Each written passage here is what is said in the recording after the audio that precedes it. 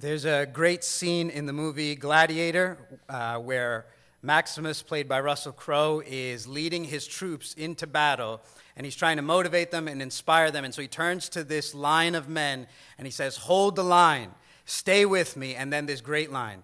He says, "Brothers, what we do in life echoes into eternity."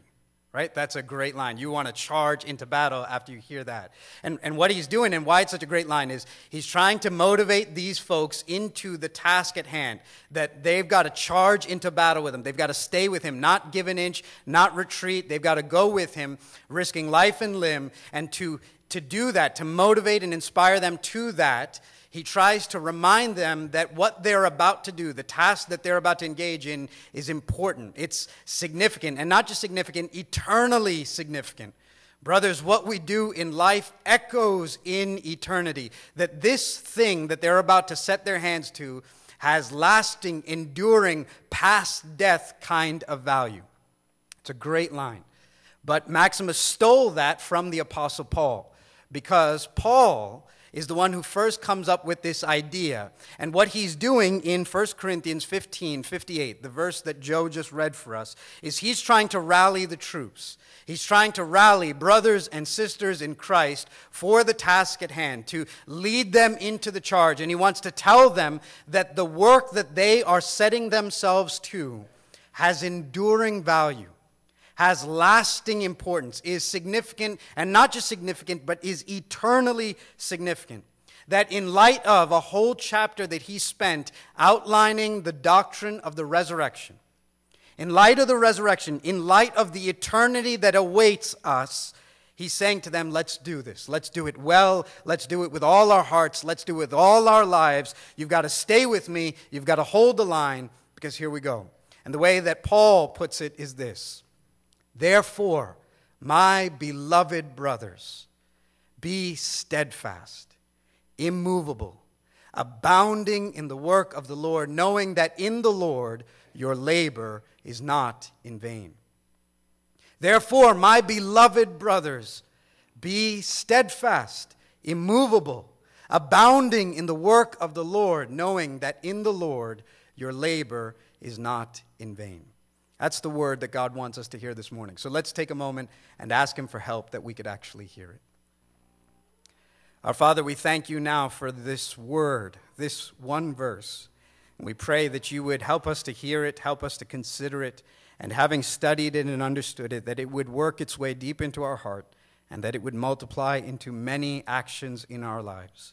Let us not be, in this hour, hearers who hear the word and so deceive ourselves, but doers of what the word says. Let this be for your good, our joy, and the good of all people around us. In Jesus' name, amen. Therefore, that's how Paul starts, right? Therefore. Now, when I was a kid, I remember hearing a preacher say that whenever you see the Bible say, therefore, you should ask yourself, what's it there for?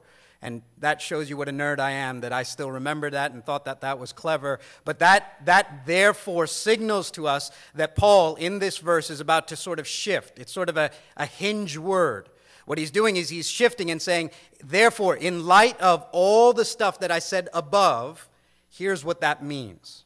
Does that make sense? So he's sort of turning to give you an application of everything he's been saying. In 57 verses, I've been talking about the resurrection. Therefore, that is, here's the so what, right? Theology is not just for your brain. If it's just tucked away in your brain, you haven't pressed far enough, because theology is always supposed to work out in your life. And so now he's about to shift into here's how this applies. And Paul does this all the time. For example, if you read his letter to the church at Ephesus, Ephesians, for 3 chapters he is pounding you with doctrine and theology and truths for you to believe. But in chapter 4, hinge, it turns. And he begins to give you in 4, 5, and 6 the application of how all that theology works out. Same thing if you read the book of Romans. His letter to the Romans, 11 chapters worth of thick, meaty theology. And 12 verse 1 is, therefore, in view of God's mercies, let us offer our bodies as living sacrifices. This is holy and pleasing to God. Right? So here's what he's doing. I've given you all this theology. Here's how this applies. It's the same thing here. that in chapter 15, Paul has been giving this 57-verse thick treatise on the resurrection. In the first 11 verses, as we looked at when we started the series, he defends the historical reliability of Jesus' resurrection. He says, you don't have to just believe this as some kind of thing you're trying to tuck away into your heart. This thing is real. And if you remember, he says 500 people saw him at once. And then he appeared to Cephas and then to James. And last of all, as to one untimely born, he also appeared to me. You can believe this. And then in verses 12 to 34, he starts addressing some of the questions that the Corinthians have. Some of you will say, how can the dead be raised? And so he goes on to say, how can you ask that? For if the dead have not been raised, then not even Christ has been raised. And if Christ has not been raised, then your faith is futile and you are still in your sins. But no, there was death through Adam, but now through Jesus has come life. And he begins to address the questions. And then in verses 35 to 49, he begins to address another question, which is, and some of you will ask, how will the dead then be raised? With what kind of body? And so he uses those verses, what we'll consider in just a few weeks, to teach them on the physicality of the resurrection. This is not some kind of spiritual vapor that will be. This is real, and he begins to tell them that. And then it sort of crescendos and reaches a climax in 50 to 57, in the verses that Binu referred to on Easter, where he reaches the highlight of all of this and says, if all of this is true, man, we can taunt death. Where, O death, is your sting? Where is your victory? Thanks be to God who gives us the victory through Jesus Christ. And having said all of that for 57 verses, therefore, he turns to say, now here's how that applies. And what he says is, therefore, my beloved brothers, be steadfast, immovable, always abounding in the work of the Lord, knowing that in the Lord your labor is not in vain. Now, we'll break that down in a moment. But here's what I want you to notice. That what Paul is saying is, in light of everything I've been teaching about the resurrection, in light of the reality of the doctrine of the resurrection, in light of the eternal life that awaits us all, here's the application. Get to work. Here's the application. Here's how all this stuff applies to you. There's work to do, so get to work. Right? And not just work, it's going to be work that requires you to be steadfast and immovable, work that requires you to always be abounding in that work, work that's going to require you to remember that your labor is not in vain. And we'll get to that, but here's what I want you to hear again. He's saying, in light of the resurrection, you have work to do. Now, here's why that strikes me. When I think, and I've said this before, when I think about the resurrection, my mind immediately goes to clouds and to heaven and to what waits us after death. That's what resurrection's for. And yet I'm finding over and over again that the text keeps pushing us to see resurrection and the earth and the work that remains here. Like, do you notice that Paul doesn't say, therefore, think deeply about the afterlife? He doesn't say, therefore, hang tight and wait for your heavenly future. He doesn't say, therefore, be at peace and wait for eternal life. Paul says, therefore, work. Therefore, labor. Therefore, toil in the work of the Lord. Right? It's not, let's hear this good news of heaven and the afterlife, and as one preacher said, let's all retire to spiritual Florida and sort of wait. It's get your hands dirty. There's work here to do. The life after death seems to mean in the resurrection that there is much to do in the life before death. That the resurrection sort of colors how you see not just what awaits you after death, but colors how you view what happens before death in the life lived out here. So, for example, if you go back and read the gospel accounts, I've been struck by hearing, if you go back and read Matthew, Mark, Luke, and John, and how they speak of the resurrection of Jesus, this shocking, unbelievable, unexpected thing happens, and you don't find any of them in response to the resurrection giving you a lengthy teaching on the afterlife. Instead, what you see in all four of the Gospels is that their first response to the resurrection is, we have work to do. Matthew, Jesus has risen, so Go into all the world and make disciples of all the nations, baptizing them in the name of the Father, the Son, and the Holy Spirit, teaching them to obey all that I've commanded you. Mark, Jesus has risen.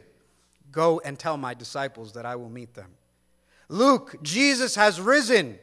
You will be my witnesses, and you are to wait in the city for power from on high, because you're going to need power for this work of witnessing. John, Jesus has risen. As the Father has sent me now, I send you. Receive the Holy Spirit so that you can go. In each of the Gospels, it seems to point us that the immediate response and reaction to the resurrection was not just letting your mind float up to the clouds, but letting your hands get dirty on the earth. That there was work to do here.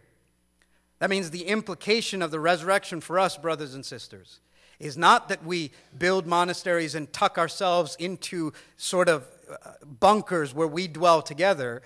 It's that we go to the ends of the earth and to across the street with the message and mercy of this good God and what he has done through his Son, Jesus Christ.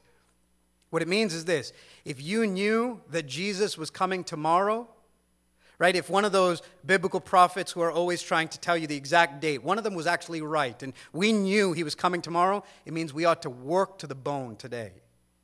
Right? If we knew he was coming tomorrow, it means we wouldn't call one more prayer meeting to gather us all together. It means we should all work to the bone today. Resurrection means that there is work to do. Now, who does this implication of the resurrection, an application of the resurrection, apply to? Who is he speaking to when he tells us this therefore? Well, he tells us next, therefore, my beloved brothers. Therefore, my beloved brothers. So who he's addressing is brothers and sisters in Christ. That is, that the hope of resurrection is for those who have come to the family of Christ. We deceive ourselves if we think that at every funeral, so-and-so has gone off to a happy place. That's not what the Scriptures teach. The Scripture says, Jesus said, I am the resurrection and the life. He who believes in me, though he dies, yet shall he live. And whoever believes in me shall never die. Do you believe this? That's what Jesus said in John 11. And so Paul is reminding us that all of this good news of the resurrection is for his brothers. But it's not just his brothers. He says, my beloved brothers. What Paul is doing there is trying to remind these Corinthians of the relationship he has with them. Now, we've not been studying Corinthians, and so that just seems like an affectionate term between Christians. But if you've read through Corinthians, you know what a stunning thing it is that at the end of this letter, he's calling these people his beloved brothers. You see, if you read through the book of Corinthians, this church is a mess. Everything that could go wrong goes wrong in Corinth. In the first chapters, you read that there's division, there's fractions and factions and teams in Corinth. So you got some guys in the church going, I follow Cephas. Another going, I follow Paul. Another team going, I follow Peter.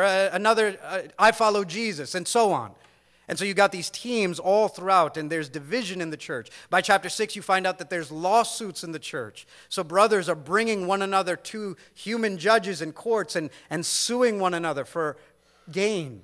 You find that there's immorality in the church, illicit relationships of every kind. You find that there's theological error in the church. Even in chapter 15, Paul has already finished talking to them about how can some of you say there is no resurrection from the dead? I mean, everything that could go wrong is going wrong. And Paul wants to remind them, despite all of this, I want you to remember who you are to me. You're my beloved brothers. Right? That this relationship that you have with Christ has formed a permanent relationship with me, and no matter how hard it gets, that's not going away. Therefore, my beloved brothers, and then he says, be steadfast, immovable. Therefore, my beloved brothers, be steadfast, immovable. That's what Maximus is saying, hold the line, stay with me. That's Paul saying, listen, you can't retreat on this. You can't budge. You've got to hold the line and stay with me on this. Be steadfast. That's steady. That's firm. That's stand firm. Be immovable. Right? I've given you 57 verses on the reality of the doctrine of the resurrection. Now you need to be steadfast and immovable. You can't waver on this. You can't be wishy-washy on this. And so I think Paul would think of us and say to the one of us that is vacillating, that is sort of here and there, he would say to us, listen, I need you to be steadfast, immovable. To borrow an image, any dead fish just sort of floats with the current. It's the live fish that has the steadfastness to swim against the stream. I need you to be steadfast. I need you to be immovable. And listen, Paul is not trying to beat us up. He's just finished saying what? My beloved brothers. This is not a tone that's out to get you, but it is a tone that's saying, therefore, my beloved brothers, be steadfast and immovable on the reality of the resurrection. And if you are that way about what I've taught you for 57 verses, then you'll be steadfast and immovable. You'll bring that to what I need you to hear next, which is you need to be that way, abounding in the work of the Lord. You need to have the kind of steadfast, immovable, steady, firm commitment to Jesus, his gospel, his resurrection, that leads you to a steady, steadfast, immovable commitment to the work of the Lord. You need to abound. Here's what he says. Therefore, my beloved brothers, be steadfast, immovable, always abounding in the work of the Lord. That's what Christians ought to be about, always abounding in the work of the Lord. That is, because of the resurrection, hear me, Christians at 7 Mile Road, you have work to do. Now, what kind of work? The work of the Lord. Always be abounding in the work of the Lord. And what's God's work? What's the work of the Lord? It's what he's been doing from the beginning. That's saving and redeeming and renewing and restoring and blessing and forgiving and pardoning and showing mercy rather than judging and wrath and all of that work. And what Paul's reminding us is, the wonder for us who are Christians is you've been called into sort of the family business, right? You're now adopted, and so now you've inherited the family business, and God's business has been to save, to redeem, to renew, to forgive, to extend his rule and reign all over the earth, and you're now in that business. In fact, Paul will earlier in the epistle of Corinthians say, don't you know that we are co-laborers with God? Have you thought of that identity that you have in Jesus Christ? You're a laborer, a co-laborer. He calls it a fellow worker with God. That means that when we wake up tomorrow morning, you ought to recognize that you're sort of saying to God, God, what are we getting done in the world today? That God has decided to make you his business partner in the business of redeeming and saving and renewing and forgiving and all that he intends to do in the earth. We are God's co-laborers, his fellow workers, and we are to abound in the work of the Lord. That word abound is overflow. You picture a river and it's not staying neatly in between the banks. It's overflowing the banks. This is a word of overflow. This is excess. This is excessive. This is extravagant. This is over the top. This is not squeaking by, not just enough, not getting by. This is overwhelming, more than what's called for. What Paul's essentially saying to us is, look, this is the way that the Lord has worked towards us. He's never been cheap or stingy. He's never just done enough to get by. He's never been that way with you. He's been abounding, 1 Timothy says, in mercy and grace to us. So that when we respond and we work for the Lord, we ought to be abounding, always be abounding in the work of the Lord. So hear this. This applies, right? This is practical. That means the next time that I have to lead GCM and I'm tempted to sort of mail it in. The next time, Sunday school teacher, where you've got to prep for a classroom with what? 2-year-olds, 3-year-olds. The next time, worship leader, when you've got to lead with the band or whatever it is that the Lord has you do, and you're tempted to sort of be half-hearted, just do enough to get by, sort of squeaking by, abounding in the work of the Lord is 1 Corinthians 15:58.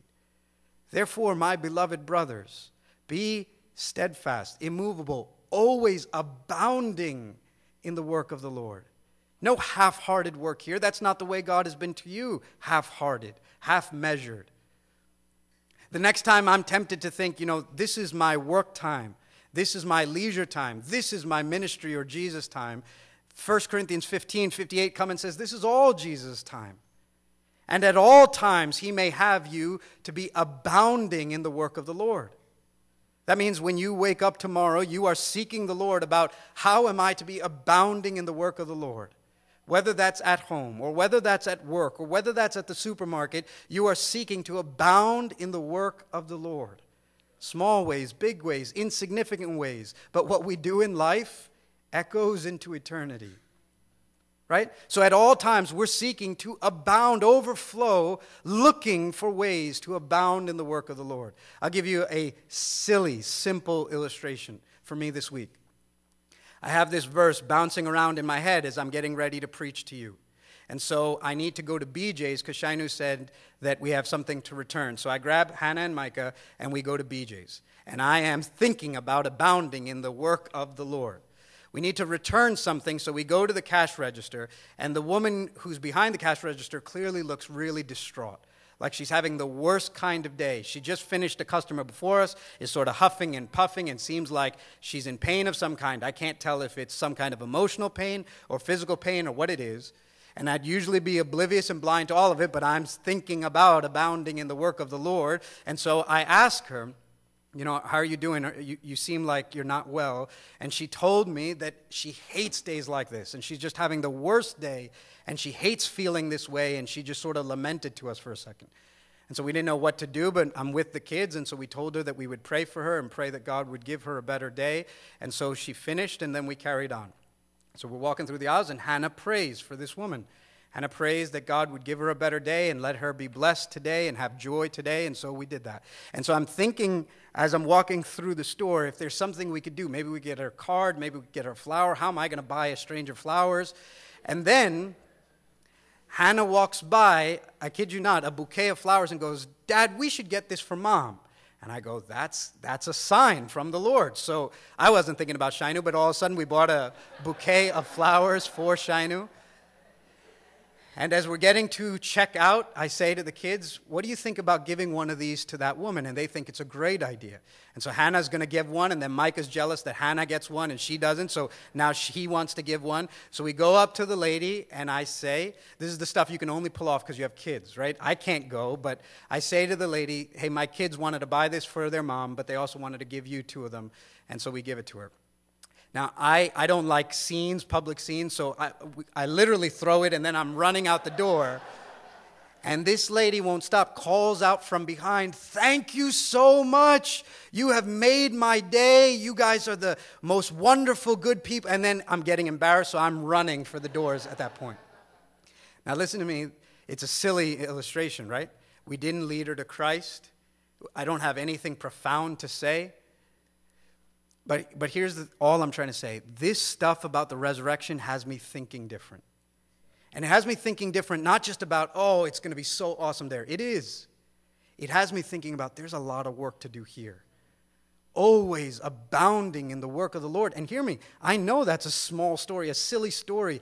But you know what I want for us, 7 Mile Road? I want fresh stories for us every week. I don't want to stand here with an illustration from 4 years ago about the last time I actually did something for the Lord. I would much rather have a lot of silly, simple, fresh stories of abounding in the work of the Lord. And what if we were a church committed to 50, 70, 80, 90 small, silly, simple, fresh stories of abounding in the work of the Lord?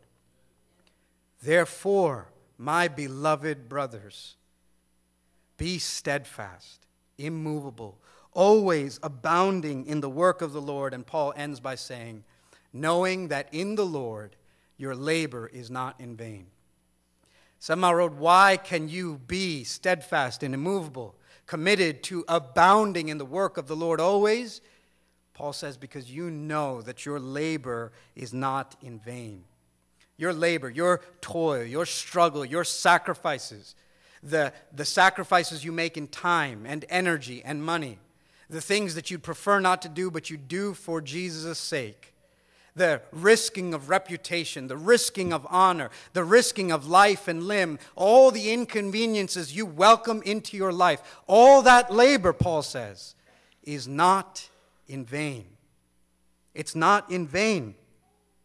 And if there's someone who knows about laboring, sacrificing, toiling for God, for the work of the Lord, it's Paul. Paul knows this really well. In fact, have you considered Paul's ministry resume? If you ask me for my resume, I tell you about where I studied and what degree in divinity I got and where I've been for the last few years. Just hear with me what Paul's ministry resume is, what it cost for him to be immovable and steadfast and always abounding in the work of the Lord. This is 2 Corinthians 11. He says, 5 times I received at the hands of the Jews the 40 lashes less one. 3 times I was beaten with rods. Once I was stoned. 3 times I was shipwrecked. A night and a day I was adrift at sea, on frequent journeys, in danger from rivers, danger from robbers, danger from my own people, danger from Gentiles, danger in the city, danger in the wilderness, danger at sea, danger from false brothers, in toil and hardship through many a sleepless night, in hunger and thirst, often without food, in cold and exposure, and apart from other things, there is the daily pressure on me of my anxiety for all the churches. That's Paul's resume. And here's what he's saying. That's what steadfast, immovable, always abounding in the work of the Lord cost Paul. And here's the point. If there is no resurrection, then that life is probably the most tragic, wasted life there is. Right? Think of that for a second. If there is no resurrection, then Paul is a pitiful fool. If this 50, 60, 70, or 80 years is all there is, what a pity to have spent your life like that. Now hear me before you dismiss this as, well, that's Paul, it couldn't apply to me. If this life is all there is, then living for the American dream makes all the sense in the world. If there is no resurrection in the dead, then you do well to aspire for the picket fence and the 2.5 kids and the perfect safe life and the overflowing, abounding bank account. It makes perfect sense. If there is no resurrection from the dead, then the highest pursuit we should have is the American dream. It makes perfect sense. And Paul says, if there's no resurrection in the dead, my life of shipwrecks and beatings and abounding in the work of the Lord makes no sense. In fact, Paul himself will say, in 1 Corinthians 15:19, if in Christ we have hope in this life only, we are of all people most to be pitied. If there's no resurrection, you should look at Paul and go, what a poor, pitiful man. That's verse 19, though, because verse 20 says, but in fact Christ has been raised from the dead as the first fruits of those who have fallen asleep. And then you look at Paul and you go, Paul, it's not you that we pity, it's that you pity us. Running around living like there is no resurrection of the dead. Running around as if we've got to squeeze out every ounce of joy in these 60, 70 years because this is all there is. And Paul would pity us and say, but in fact Christ has been raised from the dead. And if he has been raised from the dead, you ought to be steadfast and immovable, always abounding in the work of the Lord, knowing that your labor in the Lord is not in vain.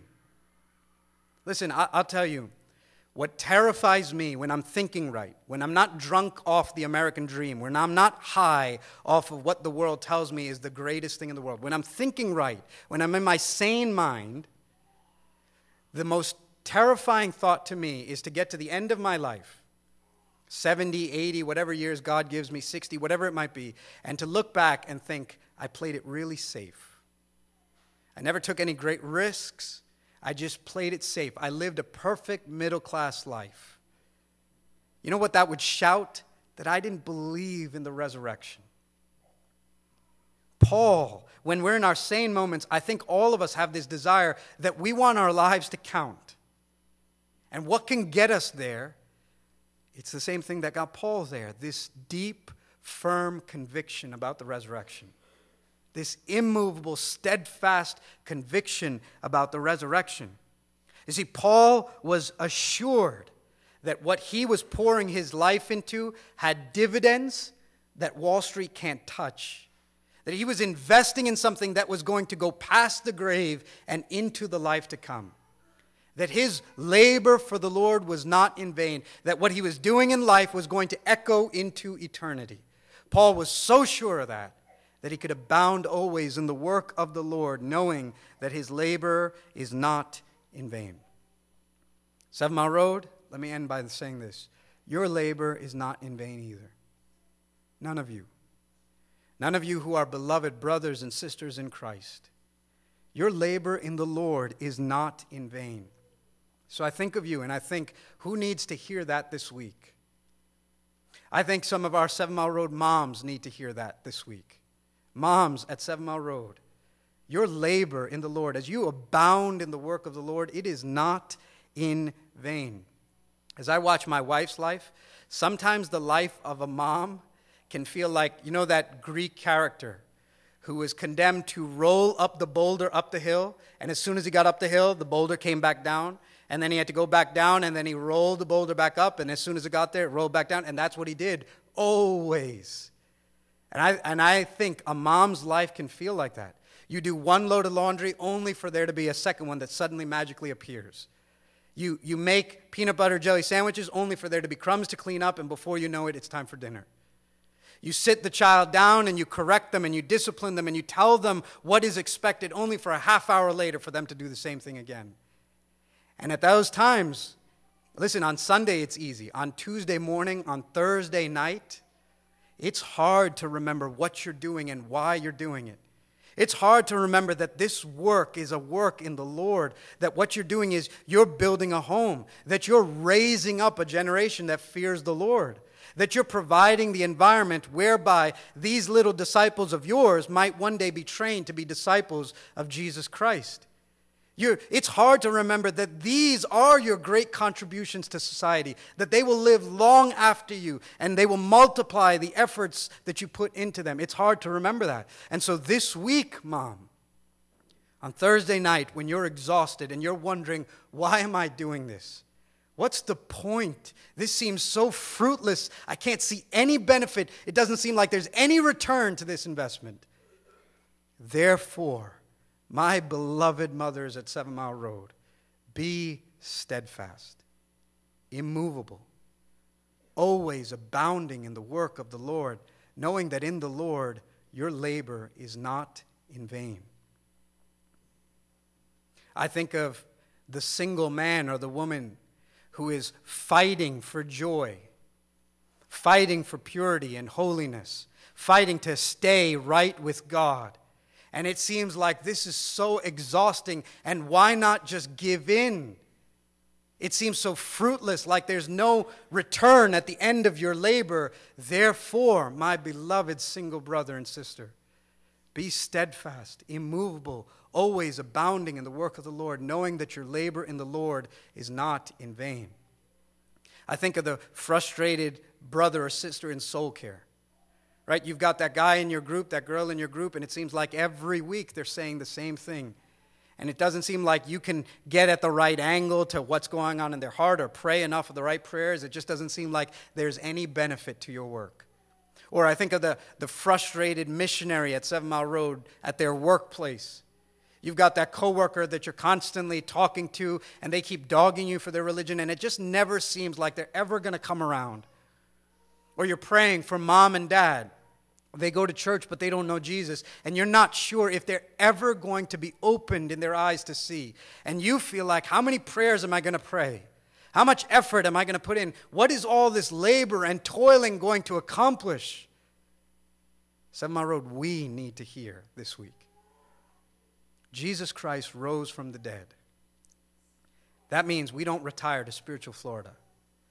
That means we get to work. And that what we do in this life echoes into eternity, what it means for us. Therefore, my beloved brothers and sisters at 7 Mile Road Church, each and every one of you, be steadfast, immovable, always abounding in the work of the Lord, knowing that in the Lord your labor is not in vain. Let's pray.